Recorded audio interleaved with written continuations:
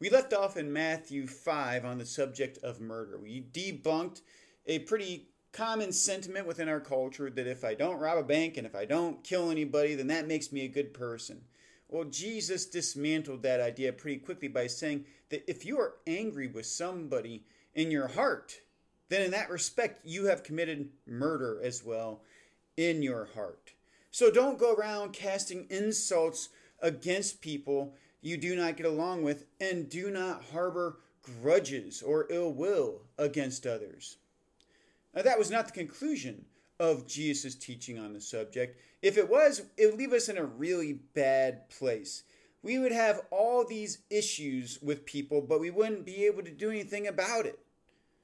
A common teaching made popular by Disney's classic movie Bambi was, if you can't say something nice, don't say nothing at all. I find that advice to be wise. Sometimes that's all you need to get past an annoying little offense. Sometimes it's not enough. Sometimes people cut us pretty deeply. We think to ourselves, well, that was unnecessary.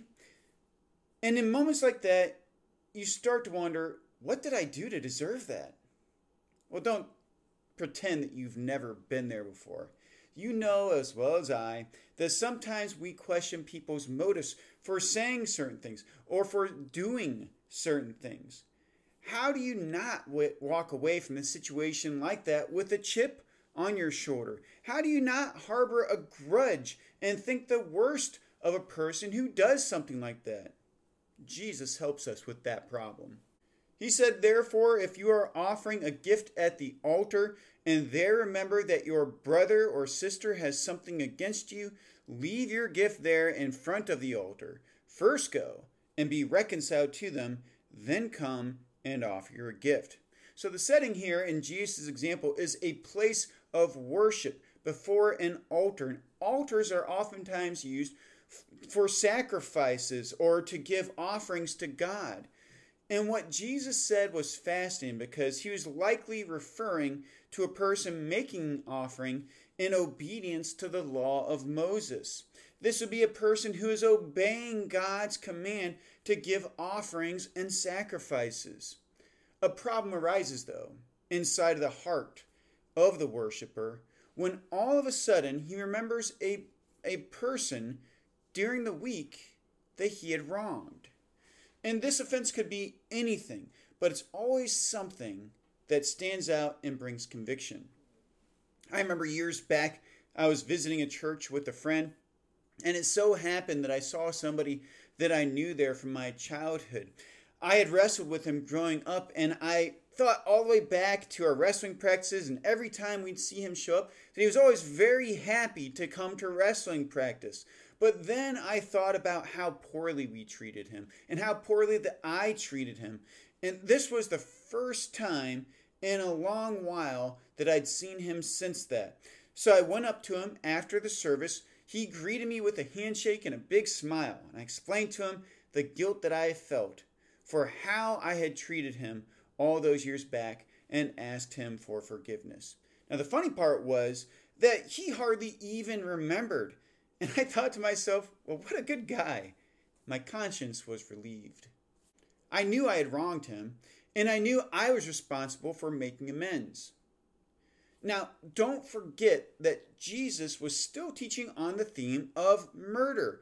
And with that in mind, we need to remember that mankind was created in the image of God, that we should not undermine the dignity God has bestowed upon our brothers and sisters. All the same, we are only responsible for our own forgiving and asking for forgiveness. It is not our responsibility to squeeze a confession or repentance or forgiveness out of every party that has offended us. I remember that during basketball season, my wife and I were coaching basketball for the very first time, and we had an incident in our very first game. Can you imagine? Third grade boys. Very first game and very first incident of the season. It was the very first game that Melissa and I had ever coached, and it was a competitive game. And unbeknownst to us, throughout the game, a situation had been brewing and developing between two players, and it culminated with one of the players punching the other one in the face. It totally caught us off guard. Well, at the end of the game, their coaches, the officials, and Melissa and myself got a hold of old Punchy McGee and told him to apologize to the kid he had punched. And you all know how that went. At first, he turned away and kind of tried to avoid the kid. Then he kind of mumbled something. We couldn't really tell what he said. And then finally he squeaked out something that sounded kind of like, well, good enough. We'll take it at that level. We will take that. My point is, it doesn't work. And by the way, how many times have you grabbed a hold of someone or cornered somebody and forced them to apologize to you? How did that work out for you? How much you want to bet that he or she came home from work or from that encounter with you and had a long discussion with their spouse about how you had just treated them? Now, you might think this is all far-fetched, but I just about guarantee you that every single one of you know exactly what I'm talking about. But it makes you feel better to tell that person who's boss, right? Here's the point Jesus is making. When you offend someone, you find that person and be reconciled. And you're not responsible for their action afterward. You are responsible for extending forgiveness and asking forgiveness. And until you are able to do that, consider your worship to be nothing more than going through the motions. James 3:9-10 says, with the tongue we praise our Lord and Father, and with it we curse human beings who have been made in God's likeness. Out of the same mouth come praise and cursing. My brothers and sisters, this should not be. Going back to Matthew 5, Jesus continued to provide godly insight in resolving conflicts with others. Let's read verses 25-26. Settle matters quickly with your adversary who's taking you to court. Do it while you're still together on the way. Or your adversary may hand you over to the judge, and the judge may hand you over to the officer, and you may be thrown into prison. Truly I tell you, you will not get out until you have paid the last penny. Now, this particular passage might sound a little bit confusing. In fact, some denominations have even used this passage to form false doctrines from it. It is clear, however, that although Jesus was speaking symbolically in this illustration, the point is clear. Resolve your conflicts quickly. I like how commentator D.A. Carson stated it. Malicious anger is so evil and God's judgment so certain that we must do all in our power to end it. There are people that have told me that I apologize too much. Well, that might be true, but I take this teaching seriously. Furthermore, I know how petty people are. Just about anything you do or don't do can be taken as an offense against someone. And because of that, most of the time, my mind flips through every possible way that I might have offended somebody with something that I said or something that I did, given whatever situation I might be in. Which is why I oftentimes pause to apologize. And I probably do go a little bit overboard with it. What I am also aware of is if I keep short accounts with people and I address instances where I may have offended them on the spot, I can go forward with a clean conscience.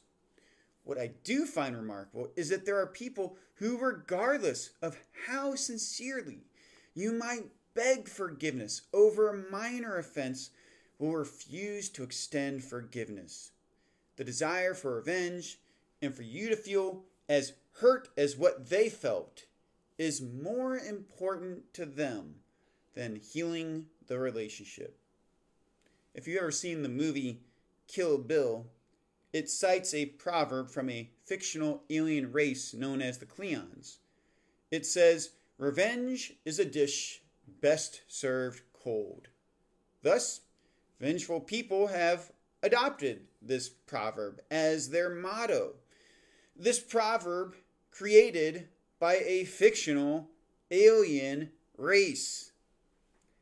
A proverb that I happen to prefer is unforgiveness is like drinking poison yourself and waiting for the other person to die. The point is, when you have offended someone, settle matters quickly. When someone has offended you, be quick to forgive, but don't be afraid to ask for clarity either.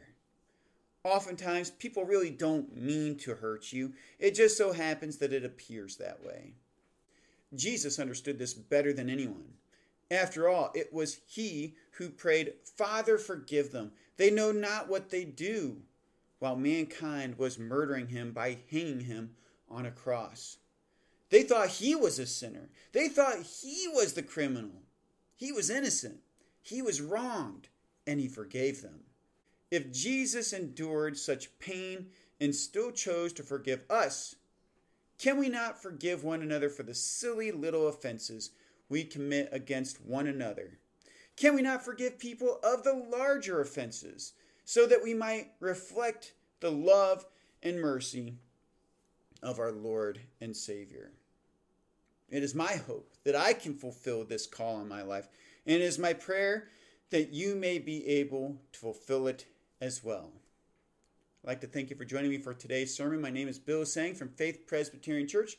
You can join us on Sundays at 10:30. Don't forget to like, share, and subscribe.